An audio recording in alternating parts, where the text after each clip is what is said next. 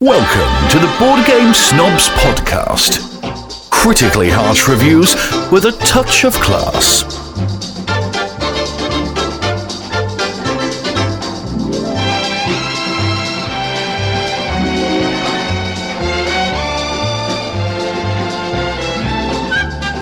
Go.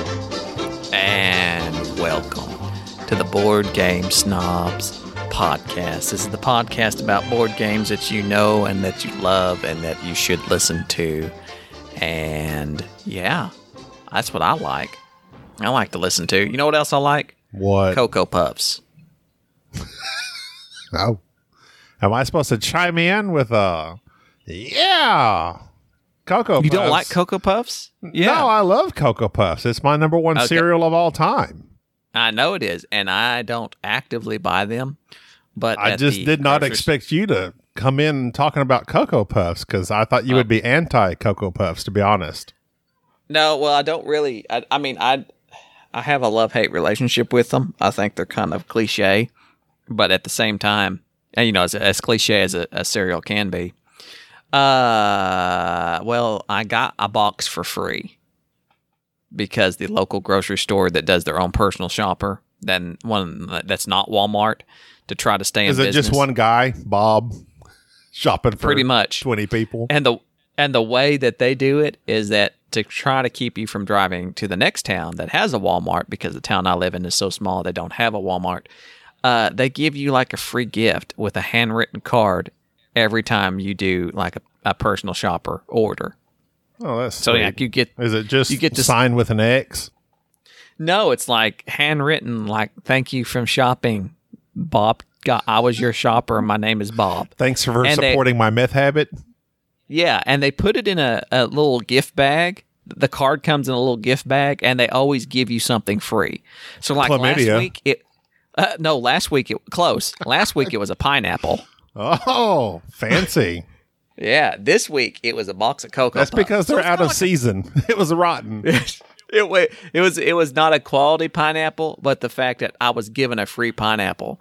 They're just culling their fruit. That's what they're doing.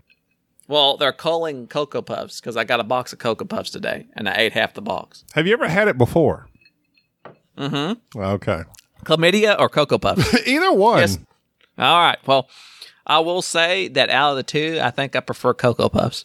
Cocoa Puffs has long been my number one ranked cereal of all time. I don't know why. It's just it's just a little bit of chocolate. But it's very chocolatey, and others have tried to copy. And you might get those Cocoa Roos that come in the plastic sack that is also at Walmart. Those are darn Australians trying to copy. Those will break your Cocoa teeth Roos. if you get the wrong type. Australians will break your teeth if you get the wrong type. Yes. So, anyways, that's what I've been up to. On to more heartfelt and devastating news. We're recording this on Halloween, which happens to be the day that we found out that Sir Sean Connery has passed away. Godspeed. To the stars, Bowen. To the stars. With now, it kind of really bothers me that Sean Connery, he's 90 years old. Old as dirt. He's been around for a long time, and he's made some great films, which has got really to show my appreciation for Mr. Sean Connery. I intend on watching Highlander just because I got to thinking of all the movies I had watched of him, and the one that I remember the least is Highlander. Like, I can't remember anything much about it. That's just the highlights, and so I'm going to go back and watch it. That's because it's terrible. It has this Really? cult, classic following, sci-fi. The TV show was good when I was a kid, but if you go back and rewatch it, it's terrible. Well, apparently, the lowest rated Sean Connery movie is like Highlander, according to the Tomatoator on Rotten Tomatoes, I believe. What is the highest? All right, you'll never guess this, but just go for broke anyways. The highest rated Sean Connery movie. The highest rated. You'll never get it. I had never heard of this film, but go ahead. The Name of the Rose. No, don't know that one. Outland. No, this one is called Darby O'Gill and the Little People. ranked 100% on Rotten Tomatoes. Was he the titular Darby? No, he was the dashing young man. Or was he the little people? No, just fired, Darby O'Gill does not want to tell his daughter, Katie, that his position has been taken by a dashing younger man, which is Sean Connery. Oh. On his way home, Darby slips through a portal to the land of the little people. There he meets the Leprechaun King, Brian, because, of course, that's what the Leprechaun King's name would be. Brian or Ryan? Brian with a B. Brian? I am the Leprechaun King. What's your name, sir? Well, Brian. Brian. And winds up accidentally bringing the little monarch home with him. Darby then demands Brian grant him 3 wishes, which the request brings Darby bittersweet and unexpected results. So basically, it's Aladdin. It's Aladdin. But Darby, Irish. That's a lot of weird names, except for Brian the Leprechaun. Yeah. I like that everybody's name is weird except the Leprechaun King. That's kind of like that Monty Python search for the Holy Grail. They find that wizard and they're like, "What is your name?" And he goes, "Tim." Yeah, that's a great. But anyways, R.I.P. Mr. Connery. His second highest rated film is one of my favorites. Untouchables. Goldfinger. Oh, Goldfinger. Untouchables Untouchables was up there, obviously, but I mean, man, he had let's see, he has 94 credits to his name, which is actually not as many as I would have thought. I mean, this dude made movies since like the 60s and 50s. I figured he would be in the hundreds. He was cranking it out, but he did some good stuff. The Name of the Rose, I've never watched that. It's got Christian Slater in it. Now I have to watch it. Cuffs. Yeah. Mr. Robot. Jack Nicholson Jr. He does look like Jack Nicholson. You were saying the other day that Christian Slater is a generic Jack Nicholson. And then after watching him, I punched in, of course, the first movie that came to mind when you said Christian Slater was his absolute, one of the worst movies I've ever seen. Broken Arrow with John Travolta. Oh, yes. The 1993, I believe, action film where John Travolta. That's like 96. Is it? Yeah. Okay, well, whatever it is, John Travolta was like hamming it up. Oh, yeah. Like, good stuff. He was not turning it down, and it was awful. And it has some of the weirdest scenes. If you just want to laugh, just type in Broken Arrow scene and just on YouTube and just watch some of the hellacious overacting that occurs.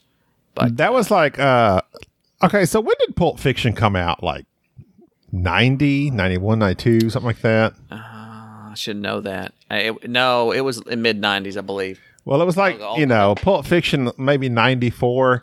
That was like the resurgence of John Travolta. And then 94. a mere 2 years later, he is really like, he's checked into the John Travolta-isms, the Nick Cage of John Travolta.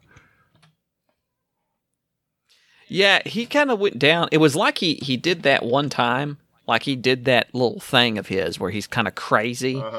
And it worked for him in 94. And then he thought, you know what I'll do? I'll do that forever.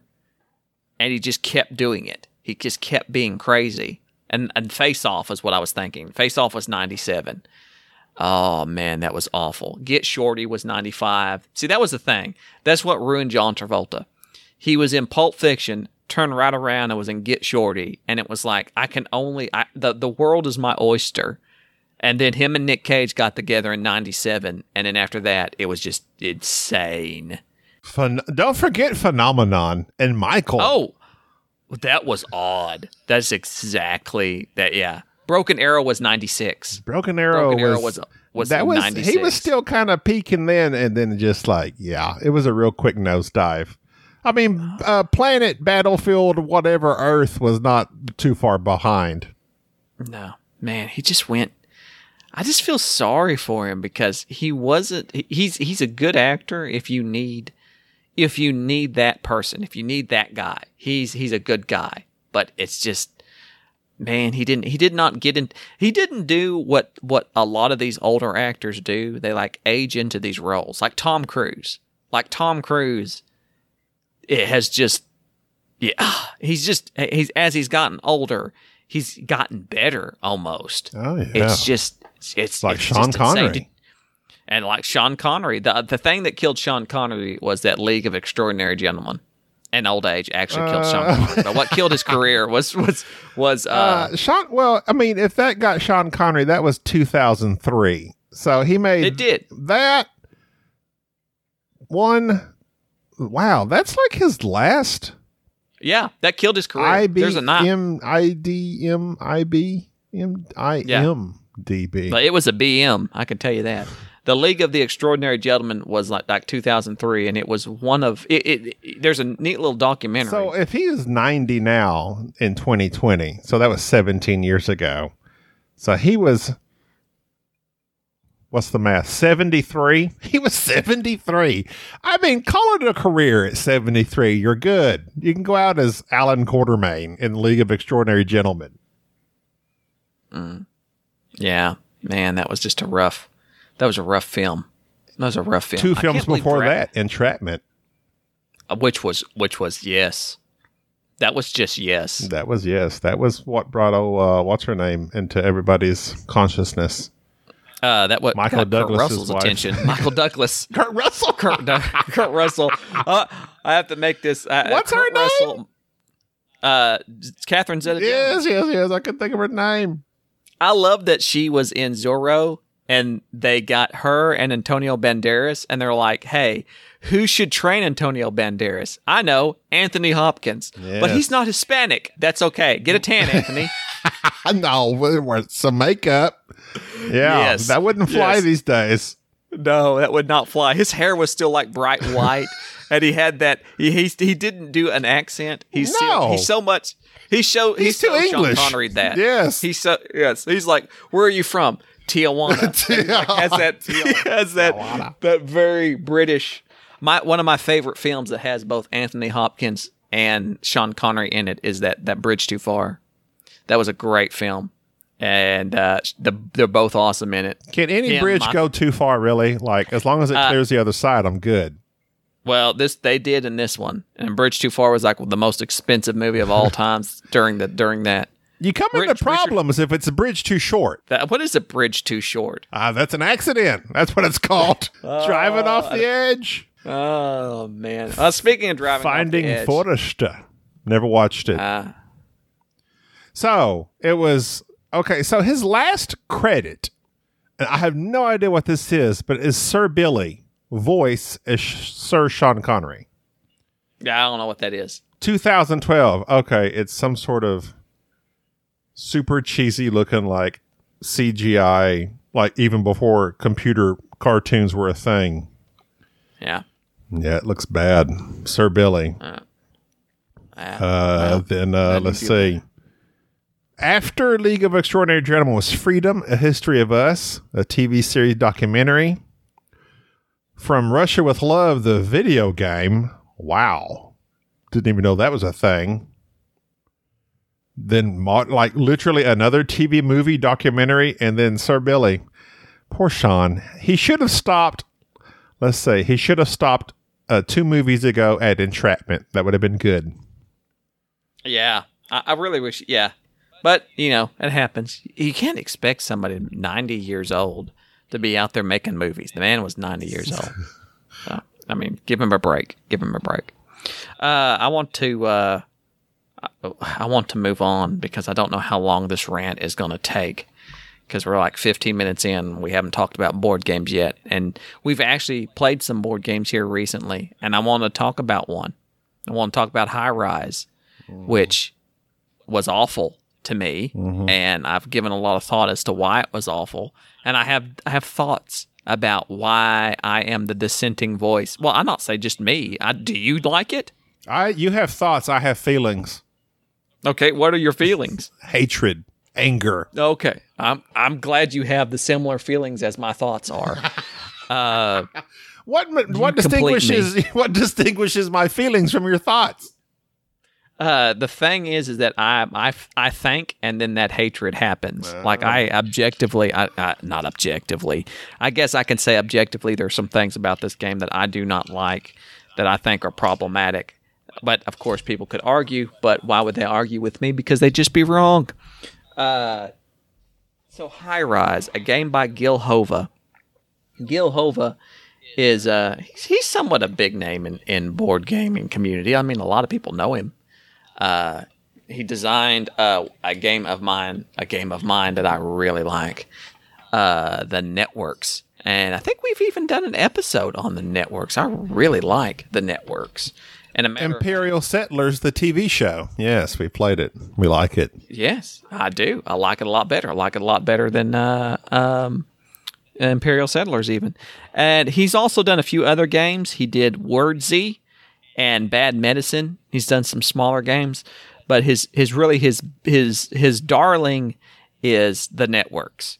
In my opinion, it's his highest ranked games, and now his most recent iteration of big board gaming is High Rise. And in High Rise, it's been described as the gamer version of Monopoly. It's been also referred to as a complicated version of Takedo. It's a rondel, which you're moving your little building developers around to these certain action spots, and then getting materials, which just are various colored chits, and then you're using those chits to build buildings, and you put these little standees out there in the middle of the board, which haphazardly block your view, and then you get special powers, and you do that several times, and then you see who wins. Just give your thoughts first. Give your feelings first on this, if you would. Just speak for a moment while I can conceptualize the first thing, what I want to say. the main thing, and this is just sticks in my craw. It sticks right up in my craw, wherever that is, whatever it might be. Crawl space. What is a crawl anyway? Is it crawl? CRAW? I don't know what it is, but it's up in there. No. I have a joke I was going to tell you, but I keep forgetting. No, it's not a joke. It's just a meme I saw. So, like, you have that joke about the crows. Uh-huh. Yeah, there was somebody wrote a meme of crows in court, and they're just going call, and it's call and order, like Law and Order. Wow, that's bad. You got to be there to bad, really like it. It's bad. You got to up your I game know. some. I'm not up in my game. I think that joke was on the same level as High Rise. Go ahead. What Please cut that. Gets noted? What gets in my craw about this game more than anything else, and it's a visual thing. Well, I guess it's two parts. A, the board is long. I guess it's maybe supposed to be that way to signify, like, I don't know, Manhattan Island, or maybe just a long, tall building, like, the game itself is about. High Rise. I don't know why this board is so long and skinny. It's irritating. Also, the other half of the board is upside down. It just circles around. Like, part of the board is facing me. The other part of the board is facing the other side, and everything is written upside down. It's irritating. I don't like that at all. I don't know what that's for. I guess the people sitting on the other side, but guess what? It's not like side based, like this is my side, that's your side. No, I can build a building on that side, and guess what? Now I have to read it upside down to figure out what's going on. That just irritated the crap out of me. I don't know why. And it's a long, skinny board. That's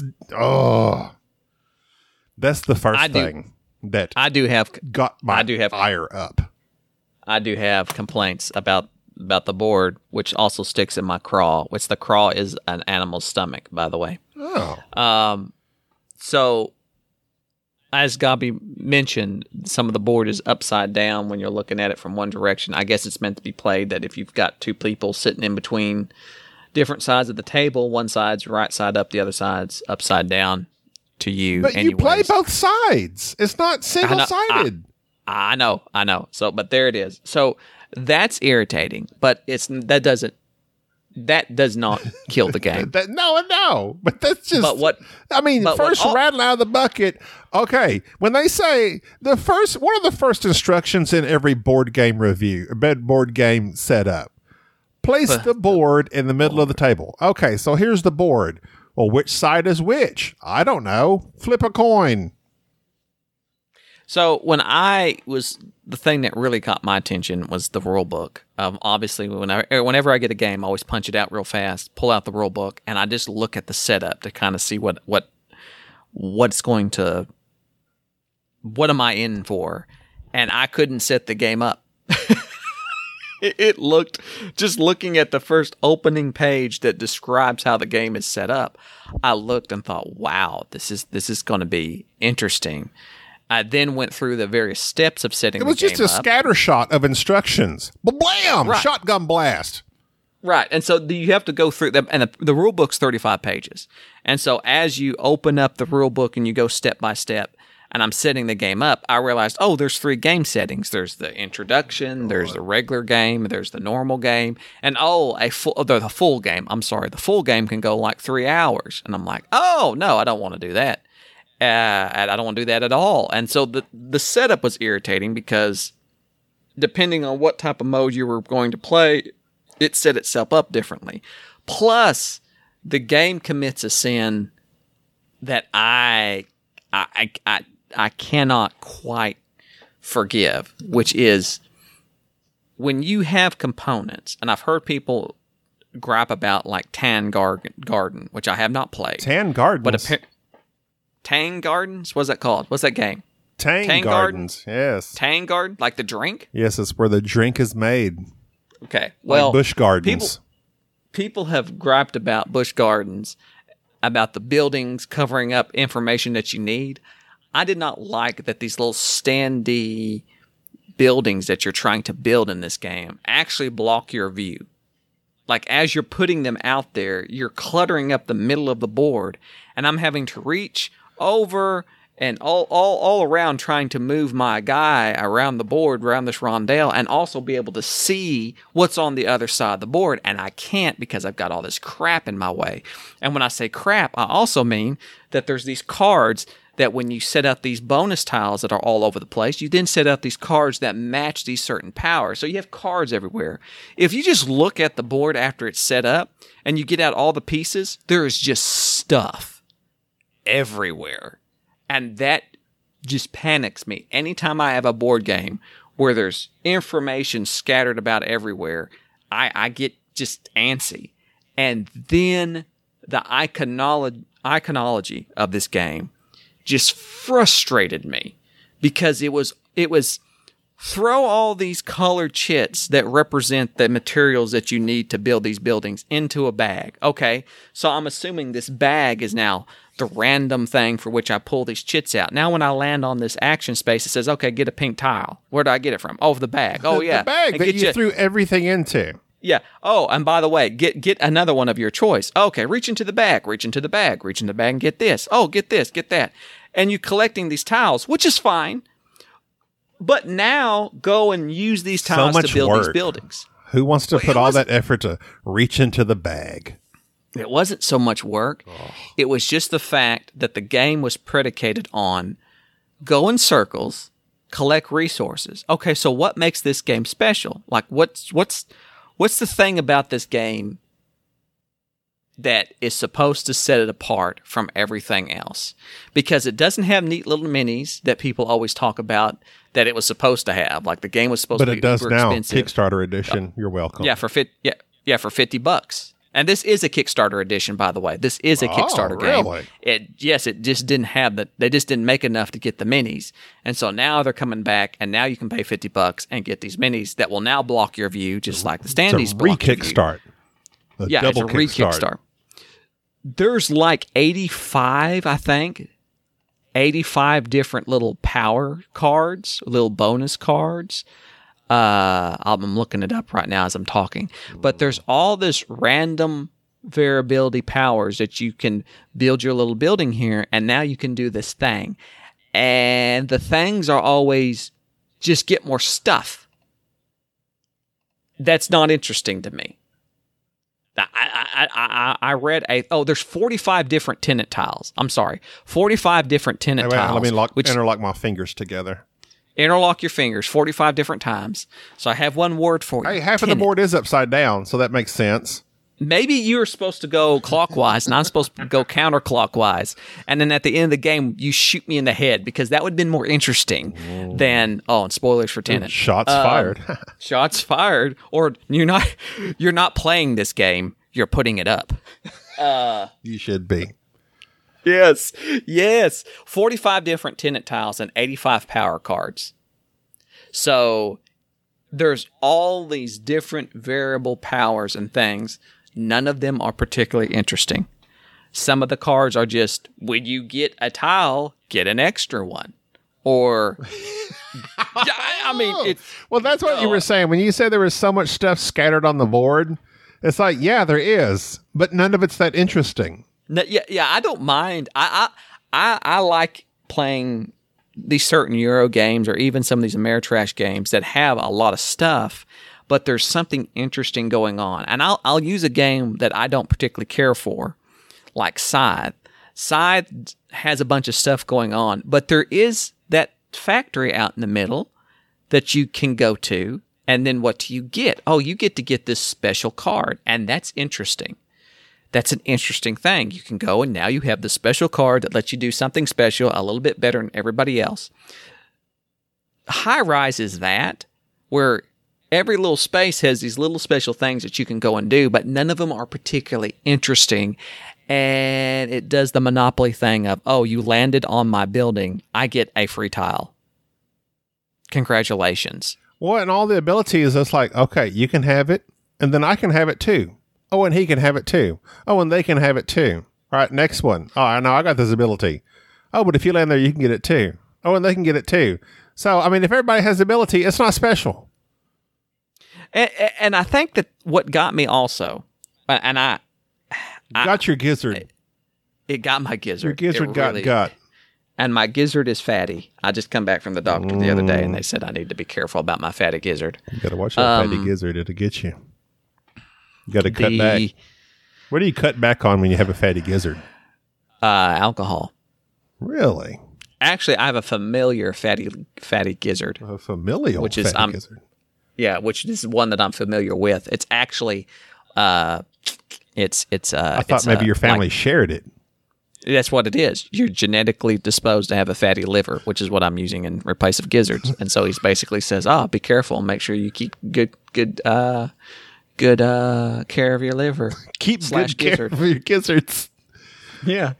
So Sade likes gizzards. She puts cheese on them.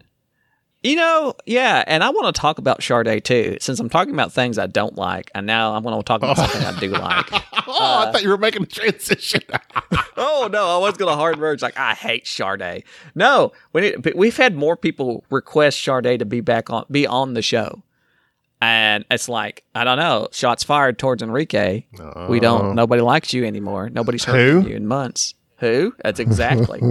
The forgotten boy. The forgotten boy. The prodigal son returns. Poor. We may have to swap out Enrique for a Sade. Well, Sade does know how to use a microphone hooked up to her computer, so that would work. She also knows vowels. She can actually form sentences occasionally. Even though her opinion on things is awful, and I disagree with everything she says, that's just because she's like a millennial. That's my fault. Well, you got to have a different point of view. If you had everybody agreeing with you, then where would we be?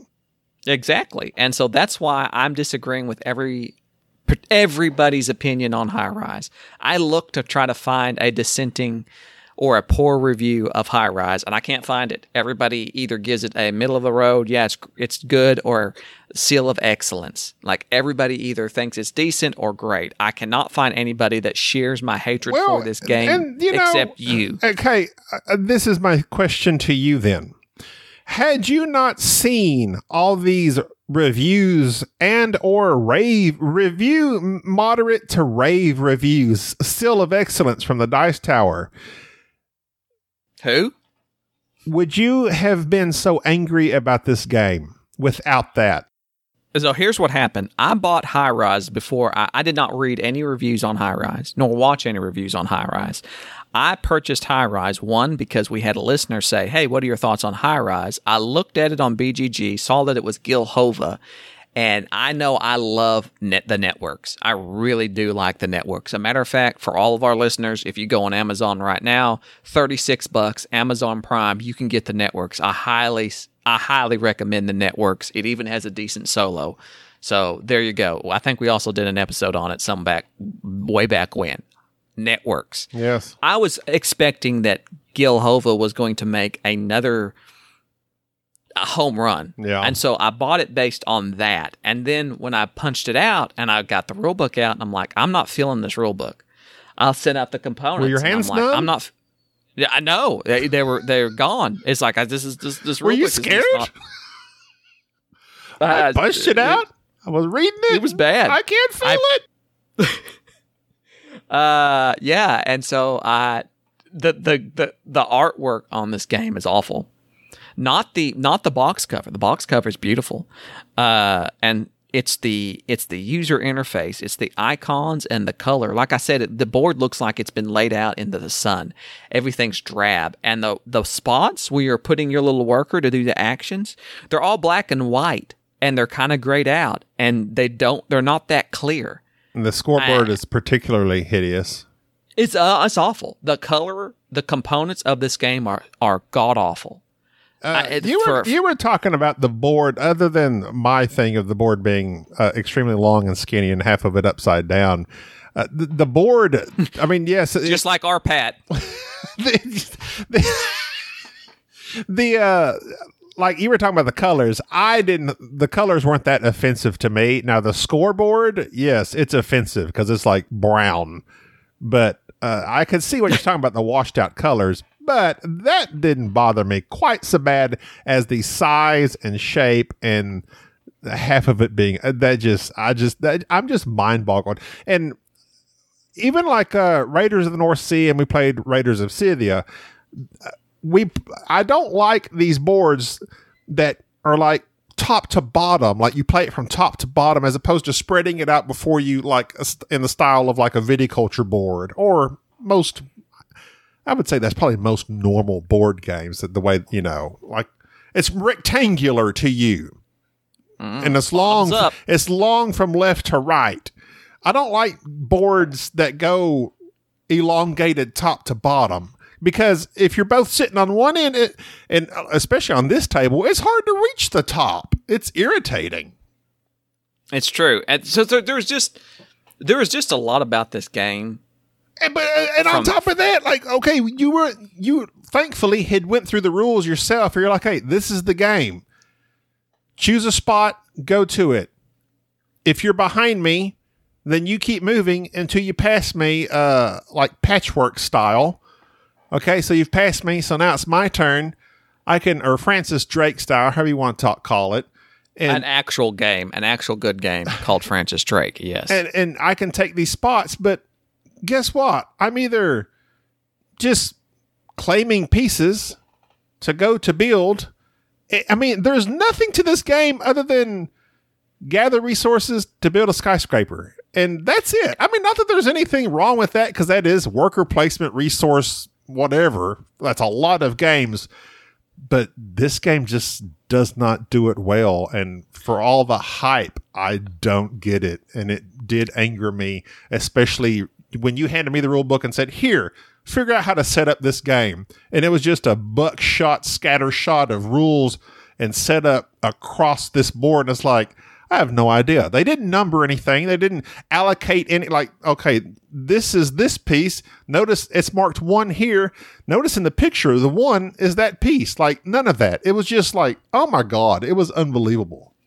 So let me reel it in for a second here. One, the networks done by the same designer. One of the things about the networks that I did not like, the one imperfection was, there's these cards that allow you to have special asymmetrical powers that you could just buy and use. In our playing of the networks, we actually remove those cards. We don't play with them. And it makes the game much more strategic. The designer took all the elements of the networks that I don't like, that one little element, and he took that and expanded on it and said, you know what, I'm going to make a board game about it. I'm going to make the iconology not so intuitive. I'm going to make the rule book scattered. I'm going to make the game last way too long.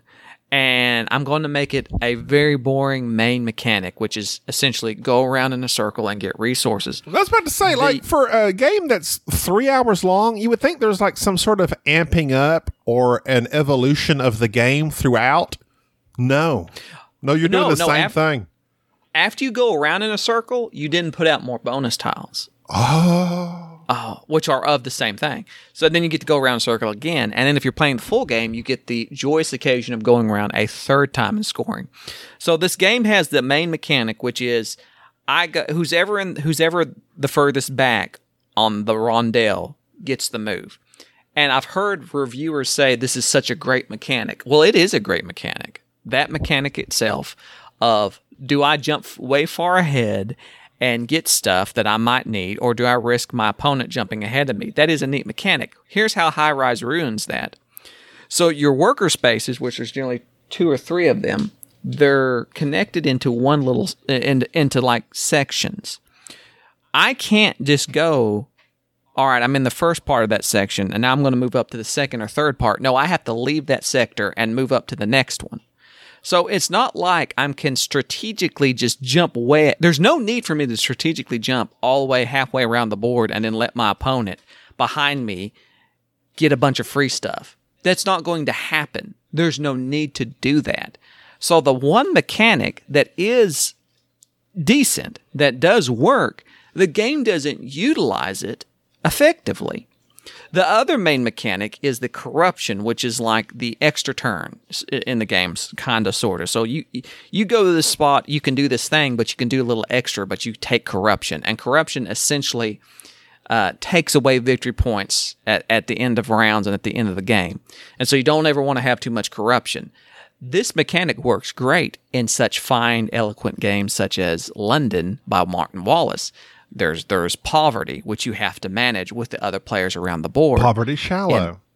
In this game, the corruption is just you're losing victory points. But instead of just losing the victory points, you're trying to manage this corruption, and it feels like it's just another thing. It's like, and thematically, it doesn't even make sense. Like, what is the corruption based on? The corruption's based on you just getting another. You went to get this pink block. You're corrupt because instead of getting a pink block, you also got a purple block, and so thus you are corrupt. You're corrupt, sir. And that, there's this. I heard greed was good. The components of this game are not great. I don't think that having these huge plastic miniatures in the game is going to change my thoughts on it. I think that's what they were going for, is to have this very impressive table presence game that was going to be, it's got minis, so of course it'll get, a couple 100,000 on a Kickstarter. Instead, they had to use these standees, which are not as impressive, but still they do the same thing. They take up space and block your view. The main mechanic of the game is boring. The game is too long. The rulebook's poorly written. The iconology is not that great. The colors are drab. This is literally, I would play Still Monopoly of excellence. before I would play this. I would play Monopoly before I played this game. My wife told me the other day about, I'm going to buy Monopoly. It's a game. We need to play that with the kids type thing. Okay, you have it. Well, and I was like, I've got the deluxe edition kickstarted. You don't have the deluxe edition. I do too. What? Of Monopoly? I do too. Hello? What is deluxe about it? Does it come with its own monocle? I don't know, but it's a fancy edition. I found it at a garage sale for like $3. You use an actual shoe and wheelbarrow. An actual wheelbarrow and a battleship. Yeah, I think I would play Monopoly before I played High Rise. I would tell you what I would play before I play Let's list all the things we'll play before High Rise. Splendor. Okay. Century Spice Road. Yeah, maybe. Yeah, I think so. Oh my God, have I found my new worst game? This can't be right. This can't Chrono be right. Corsairs. No. Chrono Corsairs was really bad. You would play High Rise before Chrono Corsairs? Maybe. Just because Chrono Corsairs, as much as the theme of it's strange that the theme of pirates going back in time and like Groundhog's Day made more sense than being an engineering company building buildings. But yeah, I don't know. I'm just saying that this game ranks up in my. I need to start like a geek list of like games that I absolutely hate, and this game would be one of them. It just disappoints me. It very much not that I'm disappointed in the designer. I think he was trying to do something. He was making a game, and this is what he made, and I just don't like it. That's fine. That's understandable. I really like Networks. Poor I encourage Gil. our listeners to buy Networks. If he hears this, he's going to be crying. No, Gil has a bunch of followers. Like Gil is big on Twitter.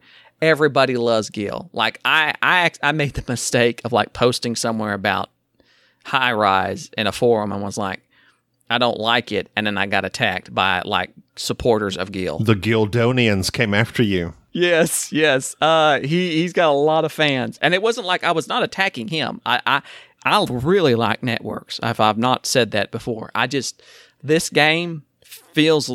I believe you said it before at least 5 times on this very podcast. I know it just disappoints. I'm tired of hearing about Networks. Actually, it's not that great. Calm down. I was really looking forward to this game. And it disappointed me. And then my hatred of it, I went online, and then everyone's like, this is a great game. This is like Monopoly fixed. You should buy this and play this with your family. Okay, question. And it's torturous. High Rise or Machikoro? Machikoro. Oh, we've gone down a bad place if I'm putting out Machikoro ahead of this. Oh, man. My rant's over. I'm trying to see if I can find some other terrible, terrible games. So to keep just doing our little rating thing of the RED, the rules, the enjoyment, and the decisions. The rules are awful, like a 2. I mean, they're not like super complicated, but it's a 35-page rule book for a game. That's not that what's a 1 then? Like you trash the rules. What's a 1? Give it a 1. Don't be scared. Give it a 1. 1.5. Okay, quick question. Are we talking about this is what's confused me on this metric system you've got here. Okay. Is it? Well, it's not metric, it's imperial. It's 1 to 5 on rules. Does that mean 1 being easy, 5 being difficult? No, it's how I feel 1 about the being rules. terrible. 5 are great. 5 are being great. 1 is terrible. Okay, so then it's a 1. Okay, 1.5. Enjoyment is a -3. Enjoyment is enjoyment's bad. Enjoyment's off, so bottomed out. I did not enjoy this game in the least. No. And the decisions were like a 2 or a 1. What decision? Yeah, I mean, go here. Let's see. I need a pink thing. Let me go here and get a pink thing. Okay. I need a blue thing. Let me go here and get a blue thing. Okay. Now let me build this thing with the pink and the blue. Oh no! Next, Gobby got the pink thing, so I must go a few spaces up further and get this other pink thing. Pink thing. Oh, and I'm going to use this ultra plastic to add on a floor. And I built this building first, and so it's slightly taller than your building. Ultra plastic being a wild piece that can be anything you need it to be. And what is ultra plastic? What is ultra plastic? What is the most? Pamela Anderson. I set you up for that, and I knew you'd go do something with it. She's not aged well. Poor Pam. She's not aged well. You know who has aged well? Pander. Catherine Bell. Who? Catherine Bell of Jag. Don't who me. Oh, you mean the one-hit wonder show Jag and its actors that have never been seen before or since? She did some quality Lifetime television shows. She did. Let me guess, her daughter was a cheerleader and murdered another cheerleader or something. Look, nothing as lowbrow. I think she was like in the Army Wife show. I'm pretty sure. Like she was like the wife waiting for the husband to come back from deployment, and she was like head of the PTA or something like that. But anyways, High Rise is a no-go for us. Networks on Amazon Prime, $36. You should get that instead. No. We've been going on for like 45 minutes, which is a long time for us. Yeah. Have Have you? Oh, so here's my question: Do you want to go a little further over time? Because Yes. I want to talk about the Mandalorian. Yes, might as well. Okay, so the spoilers for season 2 of the Mandalorian. I have not talked to Gabi about the show prior to this, other than I watched it and that I enjoyed it, as I enjoy all things Star Wars. Well, I don't enjoy all things Star Wars. I have so far enjoyed everything Mandalorian. There's only been one episode that I felt kind of fell flat a little bit, but other than that, I've enjoyed. Which one was every that episode? So I'm going to be a hypocrite because I know you don't like the episode with Bill Burr, but I love Bill Burr. I just love that guy. And so that episode, I know you were like saying that was the weakest I remember back in the day, but I love that episode. It's just because it's Bill Burr. He's not even the worst part. I mean, he was fine. He's not. It was the weird Twi'lek and her hissing and weird. I don't know. That was a weird show. Yeah, she took it a little too far. That was a weird episode. Yeah, but that's not Bill's fault. So what was the worst one to you? The one that has the generic Han Solo guy in it that was trying really hard. That was some bad acting. That he was super bad, and I feel bad. sorry for him because that was his big breakout role, and he hammed it up. And I'm glad he's dead. Like I have never watched I'm watching this show and I think, I hope he dies. I hope this character dies because I don't want him to be a thing. He's like he's just taking away from my enjoyment. And I was actually very pleased when it was like, oh, he's turned bad. I'm like, yeah, he's about to get shot. And he did. So I'm glad that he's gone. And that the little lady that he was hunting, obviously, I think she lived. I think she's reportedly in season 2. I thought she was dead. Yeah, he shot her in the stomach, but then I read I read some like fan base stuff that says that she's not dead because this was how is he dead? Maybe he's not dead then. If she's not dead, he's probably not dead. Who's dead? The reason Boba Fett's not dead. Nobody's dead anymore. Well, no, look, she got rescued by Boba Fett. Sean's going to come back too. No, she got rescued by Boba Fett. I'm back, everybody. If you remember that episode, guess who? If you remember that episode that Boba Fett or somebody in boots walked up on her, that now probably is Boba Fett. No. Okay. I mean, I guess, but no, he's not. Oh, he's not wearing his armor. I thought that was the new bad guy. No, that's Boba Fett.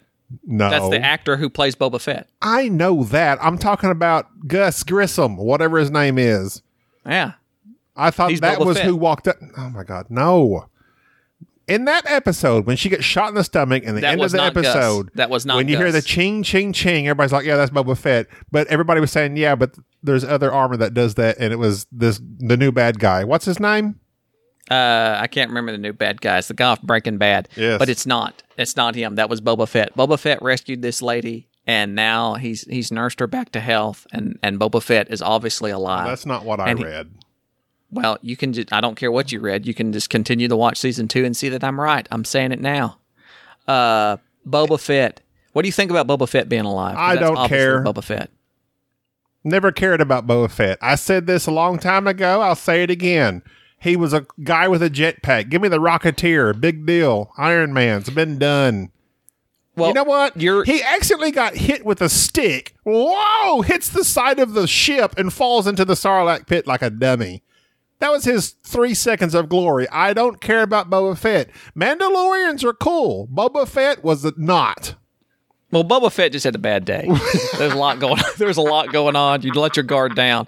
Boba Fett was really, but now it's like It was it's the like a cool hipster thing to like Boba Fett, the guy that had 3 seconds of airtime, and Are you yes, he had a implying that cool I'm a suit. hipster? He was a rocket man, and I don't care. I don't care. Okay, so here's what you don't know about Boba Fett is that George Lucas intended Django was his daddy. for Django Boba Fett to be, Unchained. no, Boba Fett was intended to be the bad guy, the big bad guy of Return of the Jedi. It was actually meant to be the way that the script worked out was the first part of Return of the Jedi was supposed to be all one movie. It was supposed to be all of them fighting Boba Fett. And that's why he was kind of introduced in Empire Strikes Back. And the Empire Strikes Back and Return of the Jedi had to all be modified because, of course, there was just 3 films and the way that they did it. So they minimized Boba Fett's role in it. But he was introduced for 2 things. 1, he was supposed to be the big bad. But 2, in early rights, he was actually Anakin's brother. Fun fact. Look it up. Okay, but so this is my deal. So you're talking about a history that never was. So why are we holding on to this? The reason I'm bringing it up is that Boba Fett was written in to be a much larger character, and then he was killed off because, like, okay, we're not going to use him. So people latched on to him, and I think that's why he stayed alive in the lore of Star Wars, because George Lucas knew, hey, this guy was going to be a heavy hitter in the series. So fan fiction and other stuff, he continued to use that character in other ways in prequel and fan fiction books, and just kind of let the fans run with it. The Clone Wars really fleshed him out, right? And it's interesting now that they're going this route. Like, I did not want Boba Fett to be in The Mandalorian. I remember the first season was like, I hope that they don't introduce him, because I just think there's too many callbacks in this show as it is. Like, I enjoy them, but they don't cheapen the show. They just don't do anything for me. Like, kind of like, Clint Eastwood riding Anakin's old pod racer engine as a speeder. But they're saying that necessarily probably wasn't, because the painting's different. I mean, there's all that crap. That's the point with all this stuff. It's like, oh, this was that. But was it really? No, this is a little bit different. And ultimately, no. I don't care. It's like, just like the pearls from the Krayt Dragon. Oh, they were in KOTOR. I don't care. I care. I had to work to get those pearls. And you didn't play KOTOR. Yes, I did. I didn't like it. You played Knights. You didn't play. Oh my God! You played Knights of the Old Republic and you didn't like it. It was heresy. Fine. I'm not a big RPG guy. I know you like shooting stuff, which is you're a Halo fan. Give me first person any day. I don't want a 37-hour game to finish. No. I felt that this episode did The Mandalorian has continued to do what The Mandalorian does best. It takes Star Wars. It emphasizes that it's a Western. It gives us small, cool scenes and puts a little bit of ingenuity to them. A little bit of, oh, look, Boba Fett's rocket shoots an RPG. And, oh, yeah, Krayt Dragon. And, there's just enough cool stuff in this show that I'm like, each time I watch it, I'm like, I enjoyed that. Yes. Now, I've come across very negative, but we were talking about Boba Fett. As for The Mandalorian in this episode, I like it a lot. I really do. Timmy the Oliphant could be a regular series star for all I'm care. I justified. I'm in. Yeah, I don't know. I doubt they'll continue to use him in the season, but yeah, I really liked his addition to it. To me, him walking in wearing Boba Fett's armor and just that whole he's the town marshal type thing. And although I did notice he has a slim frame, even with the armor on him. Like his shoulders are pretty narrow. Well, it's like Boba Fett was 5'8", and like Timothy's 6'2", like and that helmet super small. That helmet was barely. It looked like he was wearing his kid's armor. Like he was wearing. The chest armor barely covered his chest. His stomach was fully exposed. I'm gonna go buy you one of those Boba Fett small kids costumes, like Halloween costumes, and you could put the helmet on and the chest armor. That's what it looked like. All I could think of was Cobb Vanth refrigeration. I did too. I also, it really bothered me that he takes his helmet off and then proceeds to taunt a Mandalorian and then doesn't put his helmet on. Like the rest of the show, it's like, I'm going to leave my helmet off. The one thing that protects me. Cover. He is a pretty man. Yeah. He's no Sean Connery. No, nobody's Sean. Sean was one of a kind. R.I.P. But anyways, The Mandalorian, I'm really liking this second season. I'll be interested in seeing where they go with it. And that was my only thing was, we're back to, I know they have to make lots of episodes, and I enjoy week to week type of thing, but it didn't advance the main story a whole lot. Like, I'm looking for a Mandalorian that can tell me where to take this little guy, and then he goes and finds Timothy Oliphant, who's not the guy, but instead we fight this crate dragon, help the little town in need, and adventure of the week is done. On to the next story. So I'm hoping the next episode, okay, now we're getting somewhere again.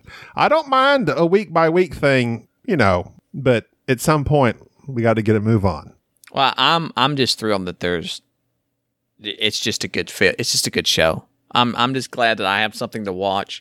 That even though there's a lot of fan service, there's a lot of callback, there's a lot of it's still Star Wars enough for me, and I'm good on it. It's giving me what I want. It's just decent television. With the little graboid monster they fought, they should have had Remo Williams come in, fight him. You would have thought so.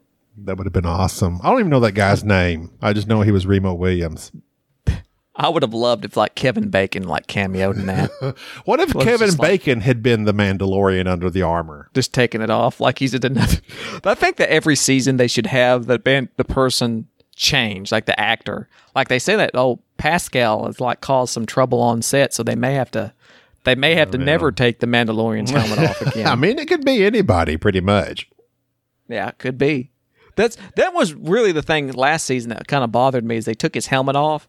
I really wanted him to keep his helmet on for multiple seasons, and then at the end it'd be like Michael Cera underneath it or somebody. It's like some person it's like he's done all this cool stuff, and it's all of a sudden he takes his helmet off and it's like Danny DeVito or just somebody you would have never have expected. That would have been interesting in an ultimate a letdown. It's Rainn Wilson from The Office. Dwight Schrute. He's just sitting there. I'm the assistant to the Mandalorian. Eating on beats the whole time. Well, that's going to do it for this episode. Our takeaway is we miss you, Sean. I don't know if Gobby's going to be able to retire your impersonation of Sean. Are you going to keep doing it? I have to in honor of him. Now, Henry Jones Sr. may stay alive. Henry Jones. Oh, yeah. We named the dog Indiana. That's a good one. High Rise is awful. The Mandalorian's pretty good. That'll do it for us. And we thank you for listening, our kind, dear listeners. If you want to hear more, then you could listen to previous episodes. That's how that works. Then hit the repeat button. Yeah, just go ahead and put this on shuffle, and you'll be all right. Or you could join our fans only and see pics of hot nude meeples. How about that? I'm gonna start that. I'm gonna start a fans only. That's just pictures of meeples, just there. Yes, just go on. All unpainted. All unpainted miniatures. My nude miniatures. Okay, that's gonna do it. That's gonna do it before you go too far. Flesh tone meeples. Bye-bye. Thank you for listening to the Board Game Snobs. Stay classy.